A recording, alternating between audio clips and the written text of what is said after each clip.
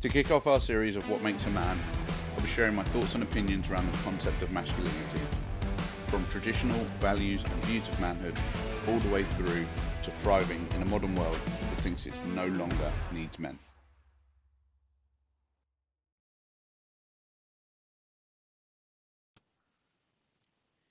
If you can keep your head when all about you are losing theirs and blaming on you, if you can trust yourself when all men doubt you, but make allowance for their doubting too, if you can wait and not be tired by waiting, or being lied about, don't deal in lies, or being hated, don't give way to hating, and yet don't look too good nor talk too wise.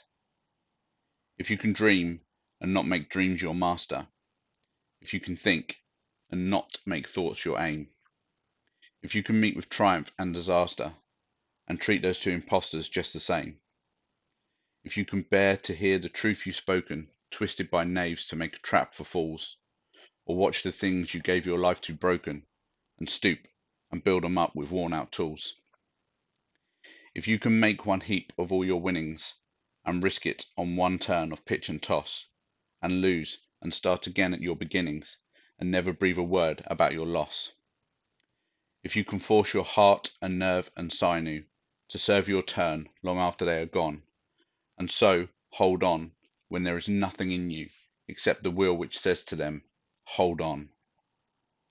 If you can talk with crowds and keep your virtue, or walk with kings nor lose the common touch, if neither foes nor loving friends can hurt you, if all men count with you, but none too much, if you can fill the unforgiving minute with 60 seconds worth of distance run, yours is the earth and everything that's in it, and, which is more, you'll be a man, my son.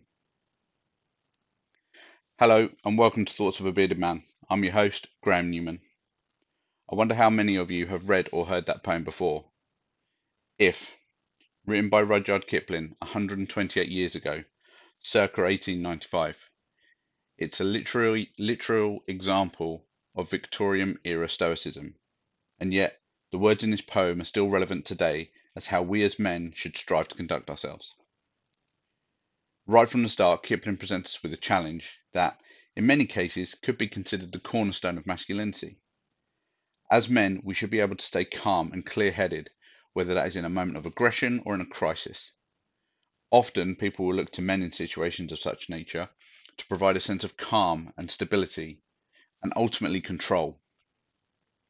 It's interesting that Kipling also points out that while others are losing their head, their ability to maintain rational thought and argument, to maintain common decency, we as men are challenged further in those moments to maintain our sense of self-control, despite being blamed for the very things that have gone wrong and being branded as toxic as we attempt to reset the balance. It's quite an undertaking in just the first few lines. Dr. Jordan Peterson puts it this way, quote, "To straddle that fundamental duality is to be balanced, to have one foot firmly planted in order and security and the other in chaos, possibility, growth and adventure." End quote. This leads on nicely to Kipling's next point. In order to maintain such an existence, you have to have a strong foundation and belief in who you are. You have to be able to trust yourself and the decisions and actions you are taking. Because make no mistake, others are going to doubt you, and maybe they have good reason to. Have you let people down in the past? Have you not stepped up to the plate when important people in your life needed you to? Or perhaps you attempted to take on the burden of responsibility and found yourself wanting. If you don't have a strong vision of the man that you aspire to be, you will crumble at the first sense of doubt. Do you know who you really are? And are you taking steps toward becoming the man you want to be? Next, Kipling reaches across the chasm of time and deals with the very essence of the ease of our modernity and our lack of ability to delay gratification. We simply tire of waiting. No, that's not even correct. We just simply no longer know what it means to wait anymore. Everything is on tap, from the simple process of ordering something from Amazon and having it in your hand the very next day, to fast food, entertainment, even sex. If you don't really understand what I mean by that, Go to your Instagram right now if you're on there, scroll through it. I'm sure you'll figure out what I mean. And look, things will only get worse with the rise of AI. Already we are seeing adverts for AI being used to compose breakup messages for people, or even to create an AI partner with which to have a quote unquote relationship. But before I go off on a tangent about that too much, suffice it to say that we should all be just a little bit worried about the rapidity of AI advancement within our lives. If you're listening to this, you are the resistance. But anyway, back to the matter at hand. I think it's interesting that at the same time that Kipling points toward a patient mind, he also warns the reader to be very wary of being lied about and not to deal in lies. Men don't gossip, or at least we shouldn't. I'll be honest with you and say that I have been guilty of gossiping and idle talk in the past, but I try not to engage in it now. Socrates, the Greek philosopher, had a great way of thinking about gossip. He called it the three sieves, which are as follows. The first, is it true? Most of the time, the information that you receive from someone about another person is not correct, or at least it's not fully correct. Unless you know for a fact that it is true, disregard something that somebody else tells you about someone else. It has no further use and does not need to occupy any more space in your mind. The second is it good? Think about the last time you said anything good about someone to another person. Doesn't happen that often, does it? That's because people are quick to judgment, quick to laugh at another's mistake, misfortune, or even injury. Just look at how often people have their phones out recording incidents rather than helping. So if what you are about to hear or say about someone is not good, then it's probably best it just isn't said at all. And the third is it necessary? A lot of what comes out of our mouths isn't necessary. You could consider it this way. My dear brothers and sisters, take note of this. Everyone should be quick to listen and slow to speak. And that's from James chapter 1, verse 19. We do not listen, or more accurately, we do not listen actively. We listen to make reply, not to understand. And if we as men can learn to give ourselves time to pause, to consider and really listen to what is being said to us, or perhaps more importantly, what we are saying to others, many arguments could probably be avoided. It's not always necessary to hear the gossip and lies of others, and it certainly isn't necessary to be a part of spreading such falsehoods further. Quote, it is better to remain silent and be thought a fool than to speak out and remove any doubt. End quote. That quote has been attributed to many men, from Abraham Lincoln to Mark Twain, so I'm not sure exactly who it was that said that. And that's just the first stanza of Kipling's poem.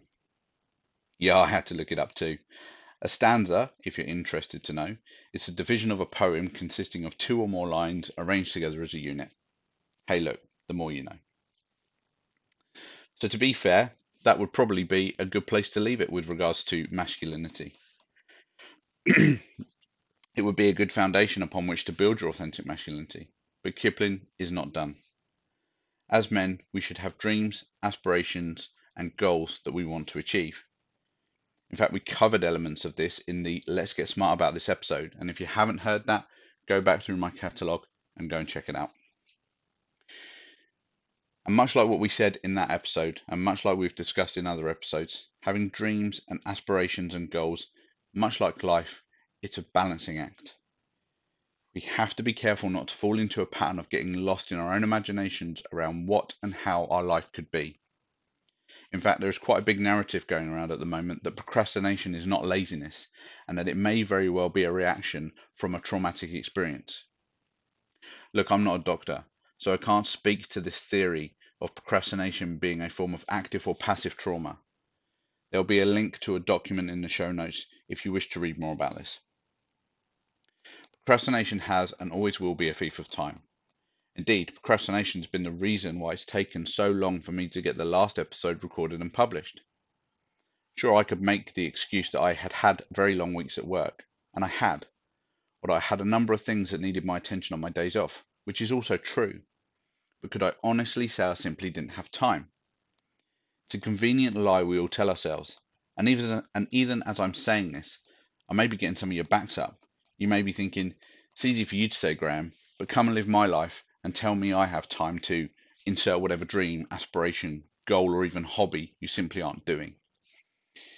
But I know it's a lie because I've told it to myself for long enough. I've even made that statement. So if you have a smartphone, go to your screen time report right now, or after you've listened to this episode, and take a look at how much time you are losing to social media or other things that you may be doing on your phone. Look, I was shocked to find some years ago now that in 1 week I'd lost 10 hours to social media. 10 hours! Yeah, I kept telling people, I want to start my podcast, I just don't have time. And if you're honest, you're lying to yourself too. These devices, whilst being incredibly useful, have also become a hindrance to our lives. Social media is very clever at targeting our dopamine receptors, keeping us scrolling idly through looking for that next hit. To a certain degree, we are, all of us, addicted to our phones. And I'm sure you're saying right now, no, not me, I'm not addicted to my phone. Yes, even you. And look, if you vehemently disagree with that statement, then I challenge you to go back to a standard phone that does nothing more than make and receive phone calls and text messages. And I bet you can't. Again, I could dive down a rabbit hole of conspiracy theories here regarding smartphones, social media, and AI, but seeing as how that is not the purpose of this episode, I shall get back on track. We should be striving towards achieving our goals and not just talking, thinking, and daydreaming about them. Quote, don't put off till tomorrow what can be done today. End quote. Benjamin Franklin. We're not guaranteed a tomorrow, and time is not our friend. If there is something that you want to be doing with your life, you should make every effort to do it. I'm not suggesting that you should throw all caution to the wind in pursuance of some outlandish dream. However, I'm also not suggesting that you should simply just forget about your dreams either. You should take an inventory on where and how you are spending your time.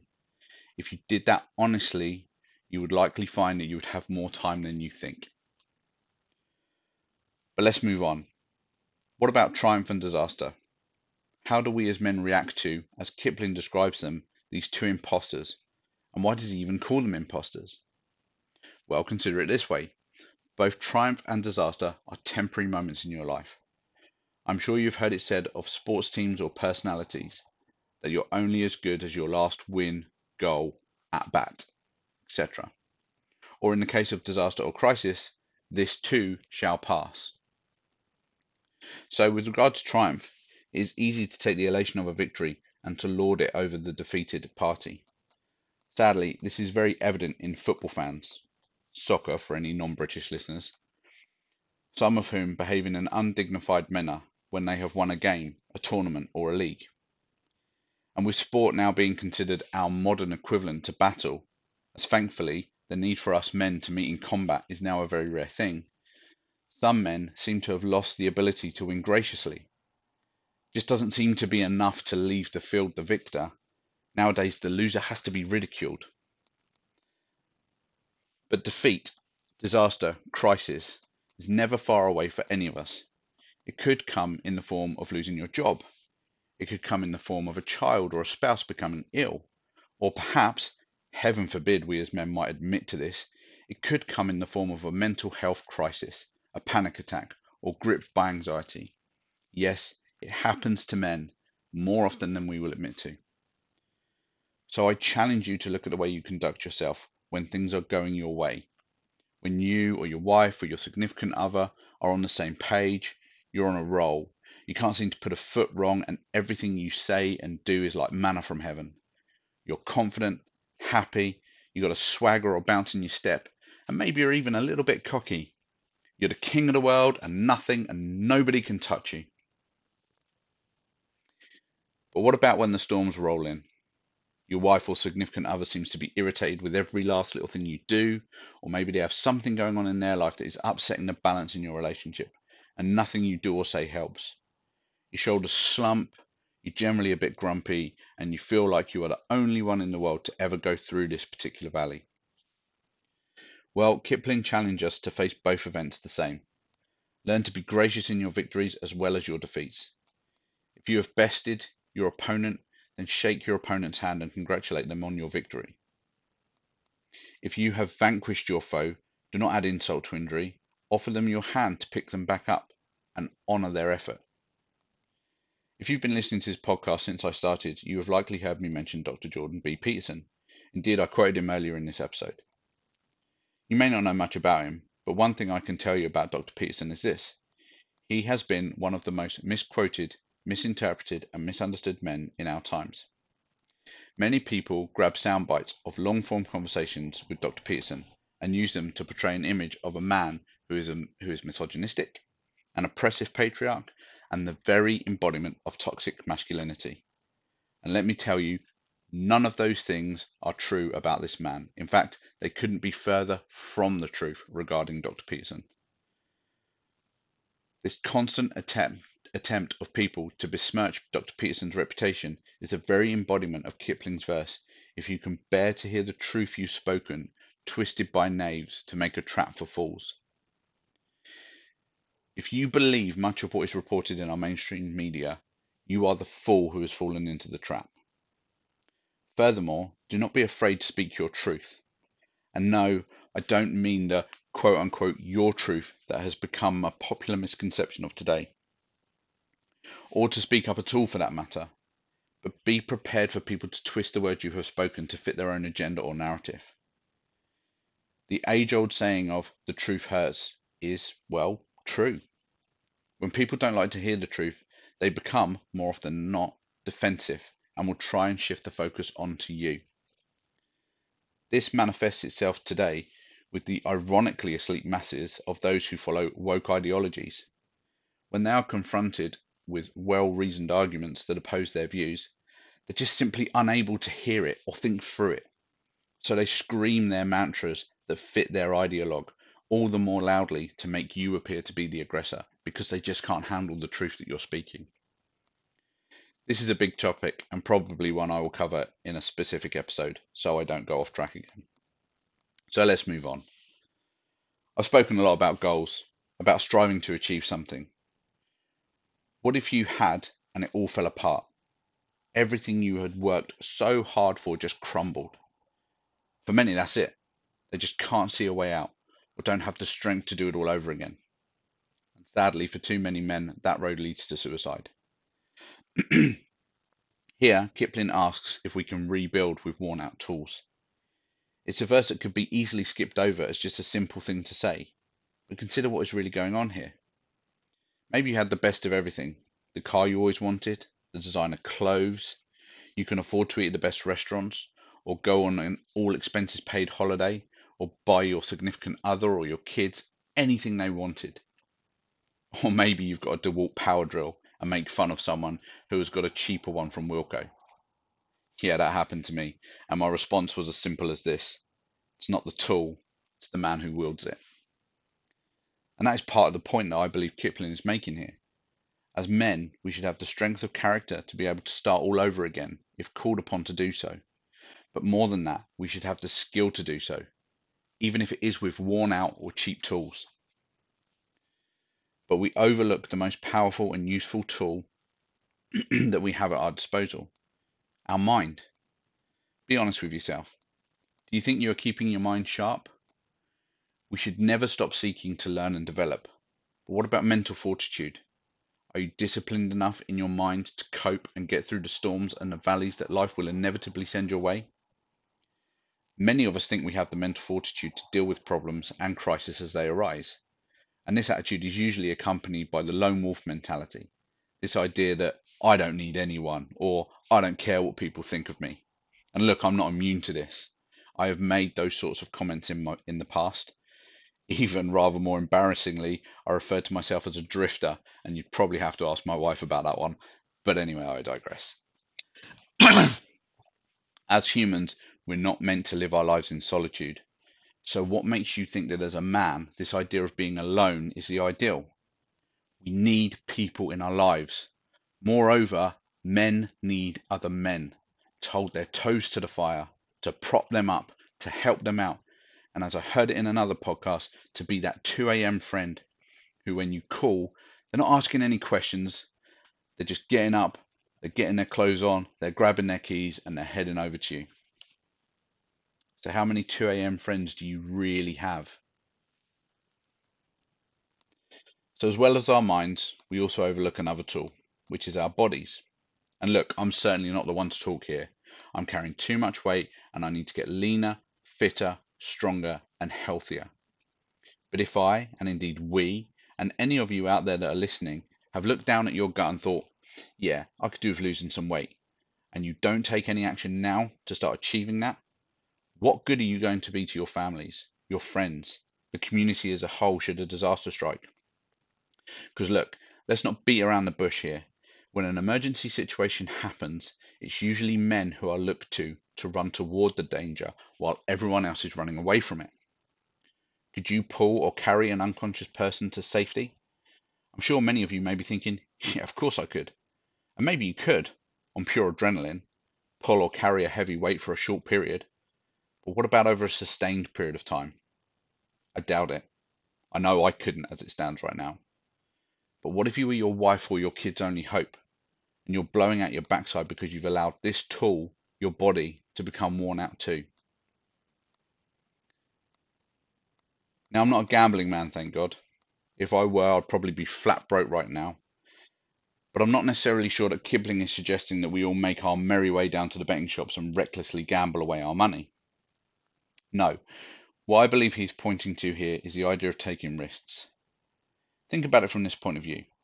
We enjoy many of the technological advantages of today due to the risks of those who have gone before us. From satellite navigation systems to your smartphone, these things have been made possible by those who dared to look at the sky and shoot for the stars. Now, while it may have been men who manned the rockets in the initial missions to space, must give recognition to Creola Catherine Coleman, who went by the married name of Katherine Johnson. And some of you may be saying, who's she? Well, she was an American mathematician whose calculations of orbital mechanics as a NASA employee were critical to the success of the first and subsequent US crewed spaceflights. And during her 33-year career at NASA, she earned a reputation for mastering complex manual calculations and helped pioneer the use of computers to perform the tasks. The space agency noted her, quote, historical role as one of the first African American women to work as a NASA scientist, end quote. So not only had she stood out in her field of expertise as a woman, but also as an African American woman. But look, don't get me started on the Black Lives Matter organization. Suffice it to say that Catherine dared to believe in herself, and I have no doubt she took certain risks to make sure her voice was heard. And while I'm speaking of incredible women who risked much for the advancement of technologies, it would be remiss of me not to mention Marie Curie. Marie Curie was a Polish and naturalized French physicist and chemist who conducted pioneering research on radioactivity. She was the first woman to win a Nobel Prize, the first person to win a Nobel Prize twice, and the only person to win a Nobel Prize in 2 scientific fields. So that's quite an accomplishment. And if that wasn't enough, Marie Curie discovered the elements polonium and radium, using techniques she invented for isolating radioactive isotopes. Under her direction, the world's first studies were conducted into the treatment of neoplasms by the use of radioactive isotopes. And if that still was enough, during World War I, she developed mobile radiography units to provide X-ray services to field hospitals.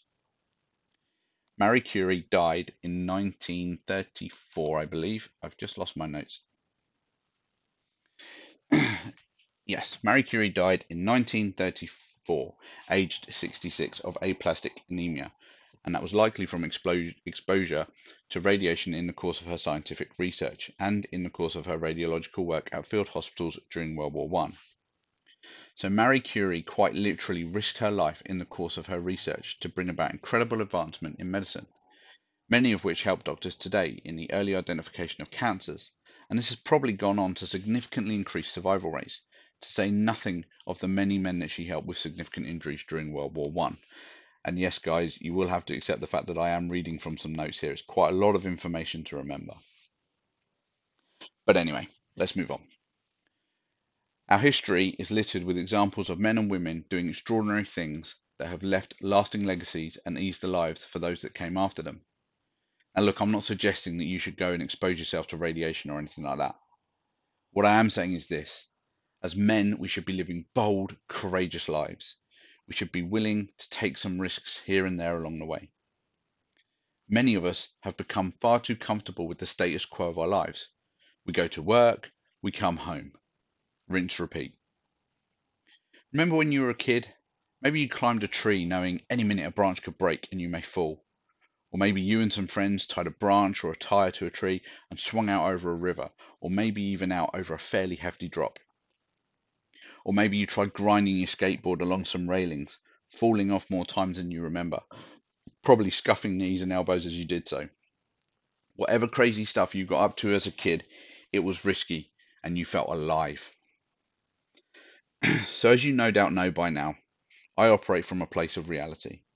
I am not and will not be someone who will try and suggest that you can do anything and be anything you want. I'm not saying you can't either, but I genuinely believe that those out there who do tote that message have long since lost touch with reality. Or perhaps a more accurate way to put it is that they are in a position to buy whatever reality they want, and now use their position to tell you that your life sucks because you aren't working hard enough to achieve what they have. The point, as far as I'm concerned, is this. We're meant for adventure, to push the envelope, to risk it all on one turn of pitch and toss. Again, don't misunderstand me here. We all have families and responsibilities, financial or otherwise. So I'm not telling you to cash in your life savings and put it all on black. But I am telling you to pursue something other than the mundane, because surely you want something more than just the mundane. Maybe there's a new hobby you're interested to try, or maybe even an old hobby. I can't remember how many times I've been told by guys that, they had an old hobby, but they're just not doing it anymore because they're uttering the age old, I'd love to, I just don't have the time. Maybe it's that you want to take part in a 5K run. Maybe it's starting your own business. Maybe it's surprising your wife or significant other with a trip away. The list is endless of the things that you could possibly be doing. But unless you try, at the very least try, you will never know. How much potential are you? How much potential am I leaving on the table because we have become too timid, too afraid to take a risk, to try something new? Do you even know what you're capable of? Do I know what I'm capable of?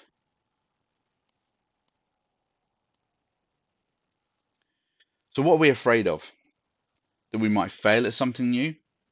Well, we might. So what? We tried, we failed. We learn from the mistake and we go again. Or is it that we're afraid that people may make fun of us for trying something new? They might. So what? You got up off your backside and tried.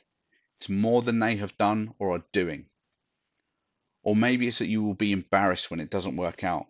And those same people will say, well, I told you so. Or you had no business taking that risk in the first place. So maybe it won't work out. Maybe you will fall flat on your face. But it won't have been for nothing. You will have learned a great deal more about yourself than you ever will if you just stay where you're at. For example, I'm trying to learn to play the guitar, and many of you know that. You've seen me carrying my guitar. And many times along this journey, I've simply wanted to give up, convincing myself that I will never be any good. And I even worry that people are making fun of me as they see me carrying my guitar into work. And sometimes when I practice, I think, hey, I'm getting somewhere with this. And other times I hit all the ring strings, the chords are dull because my fingers aren't in the right place, and don't even get me started on bar chords. But here's the thing. I'm further along that journey than the person who never tries. It may not seem like much of a risk. You may even be thinking that there is nothing risky about it at all. But trying to learn something new as an adult, it's not an easy thing to do. Or this podcast in itself is another example. By sharing my thoughts and opinions on this platform, I open myself up to all sorts of criticisms, judgments, and possibly even ridicule. But none of those things is a good enough reason to not do this. Maybe people listen to my episodes and think I'm an idiot. Or maybe they listen and take something positive away from it. Either way, if I'm too afraid to do it, then my message will not get out there, and I will never know if I had an impact on someone's life. So take stock of your life and decide for yourself whether you are living the life you want to be living right now. So as well as suggesting that we should take risks, I believe that Kipling also points out another key virtue to masculinity when you do. when you do take risks and it doesn't play out the way you had hoped for. You start again at your beginnings and you never breathe a word about your loss. Pretty clear what he means here, right? Yeah? So why are you telling everyone your business then? It's a serious question, and you might have answered it with a simple, well, I'm not. But the chances are you're probably sharing more about yourself than you realize. No, I'm not talking about data. To be perfectly honest, that ship has sailed. I'm talking about how much you are sharing with quote unquote friends. Now, you may be thinking, hang on, you're confusing us now. You encourage us to open up, and now you're telling us to be careful with how much we share. What I'm trying to tell you is that you should use your discernment in choosing those that you bring in close to you and be mindful about the information that you impart to them. Sadly, not everyone that you count as quote unquote friend has your best interests at heart, so don't be too quick to tell all to everyone. Because not only is it not their business, but it's also no one's fault but yours if you take a risk and it didn't work out. Sure, there may be all manner of variables that come into play, but when all is said and done, if you took all your life savings and bet it all on black and it comes up red, that's no one's fault but yours. Society has become too adept at laying the blame at everyone else's door for their shortcomings. And do you know what? It's really disappointing to see weak men adopting this same blame culture. Oh, it's everyone else's fault but mine. I'm the victim here. The chances are, if you really examine the situation that you may find yourself in, and are prepared to be honest with yourself, then it's highly likely that you made a mistake somewhere along the line, somewhere along the way, which created a domino effect. But hey, it's far easier to blame everyone else than to take ownership for your own shortcomings, to admit you might have gotten it wrong, or that even you are wrong. I'm sure you have all heard the familiar saying, the truth will set you free. But did you know that it is a biblical reference?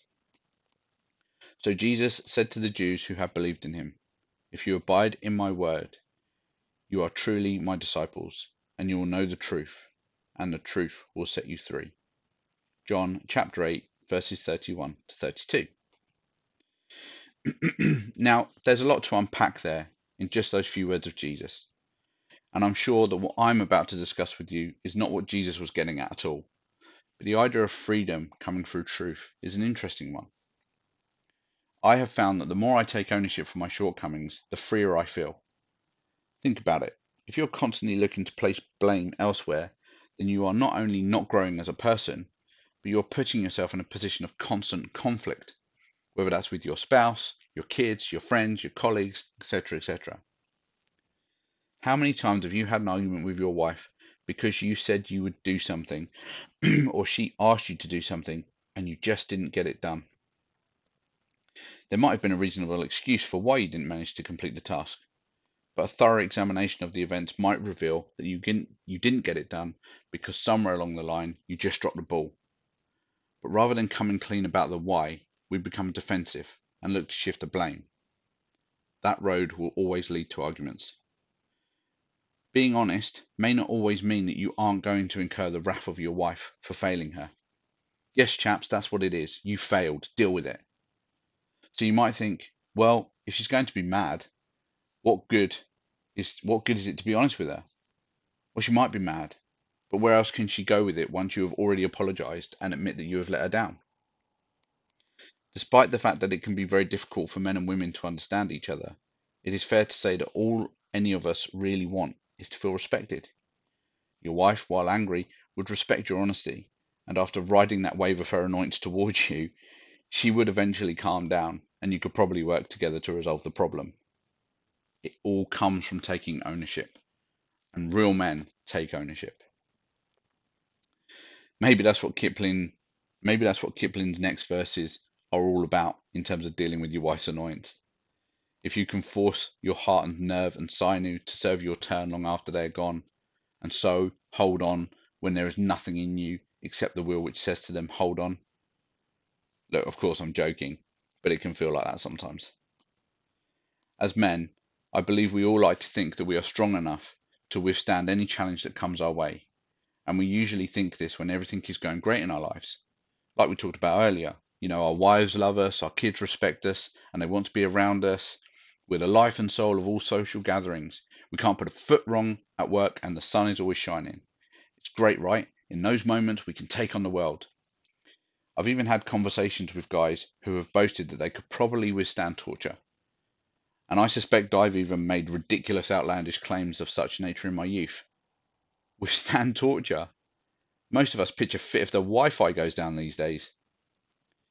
And in fact, the more I consider this verse, the more I believe that it may be the most important of the entire piece, and I don't think it needs anything more from me, which I'm sure you're all relieved to hear. So finally, Kipling begins with his fourth stanza, with a very valuable piece of advice. How many times have you behaved out of character in order to fit in?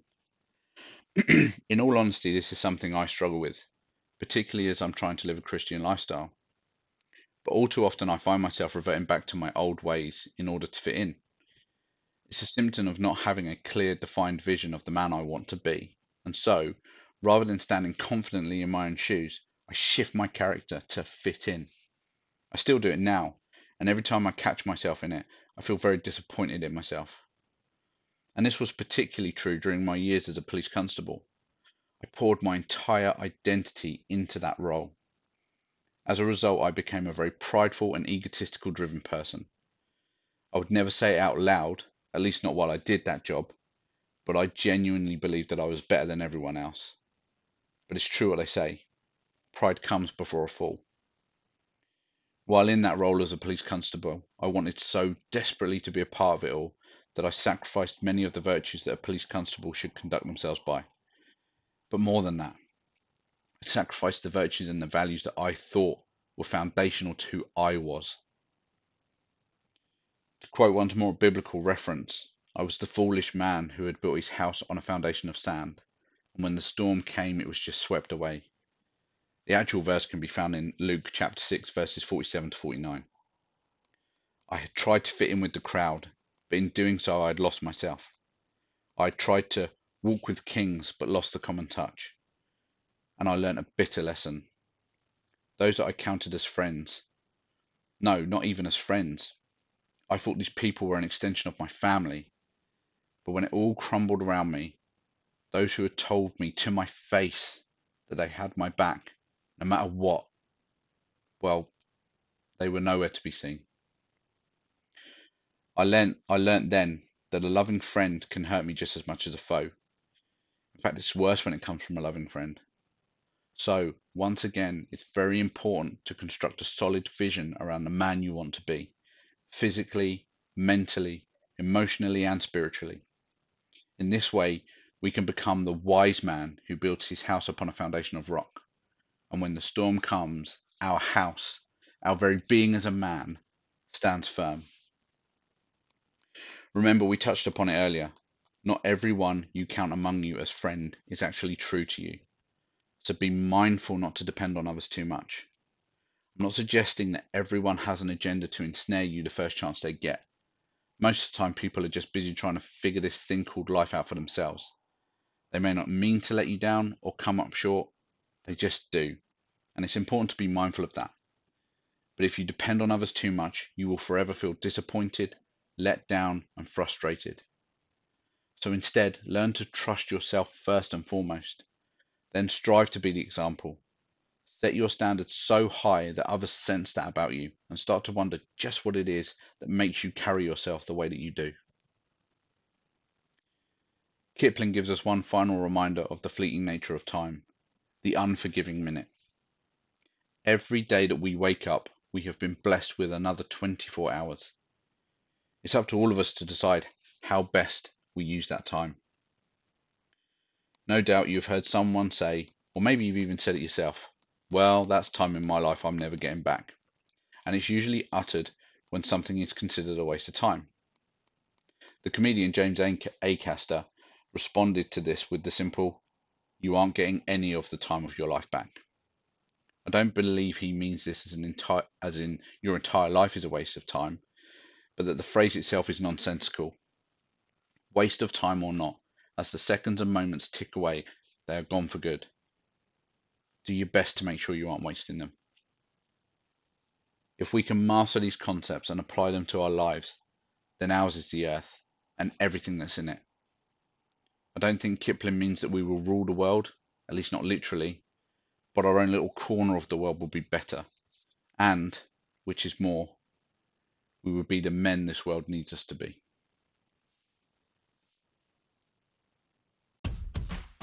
Thank you for taking the time to listen to this episode. If you like the content of this podcast and would like to know how you can support me to get this out to more listeners, you can do so by leaving me a 5-star rating and review, liking and subscribing, and sharing this podcast with your own circle of friends and family.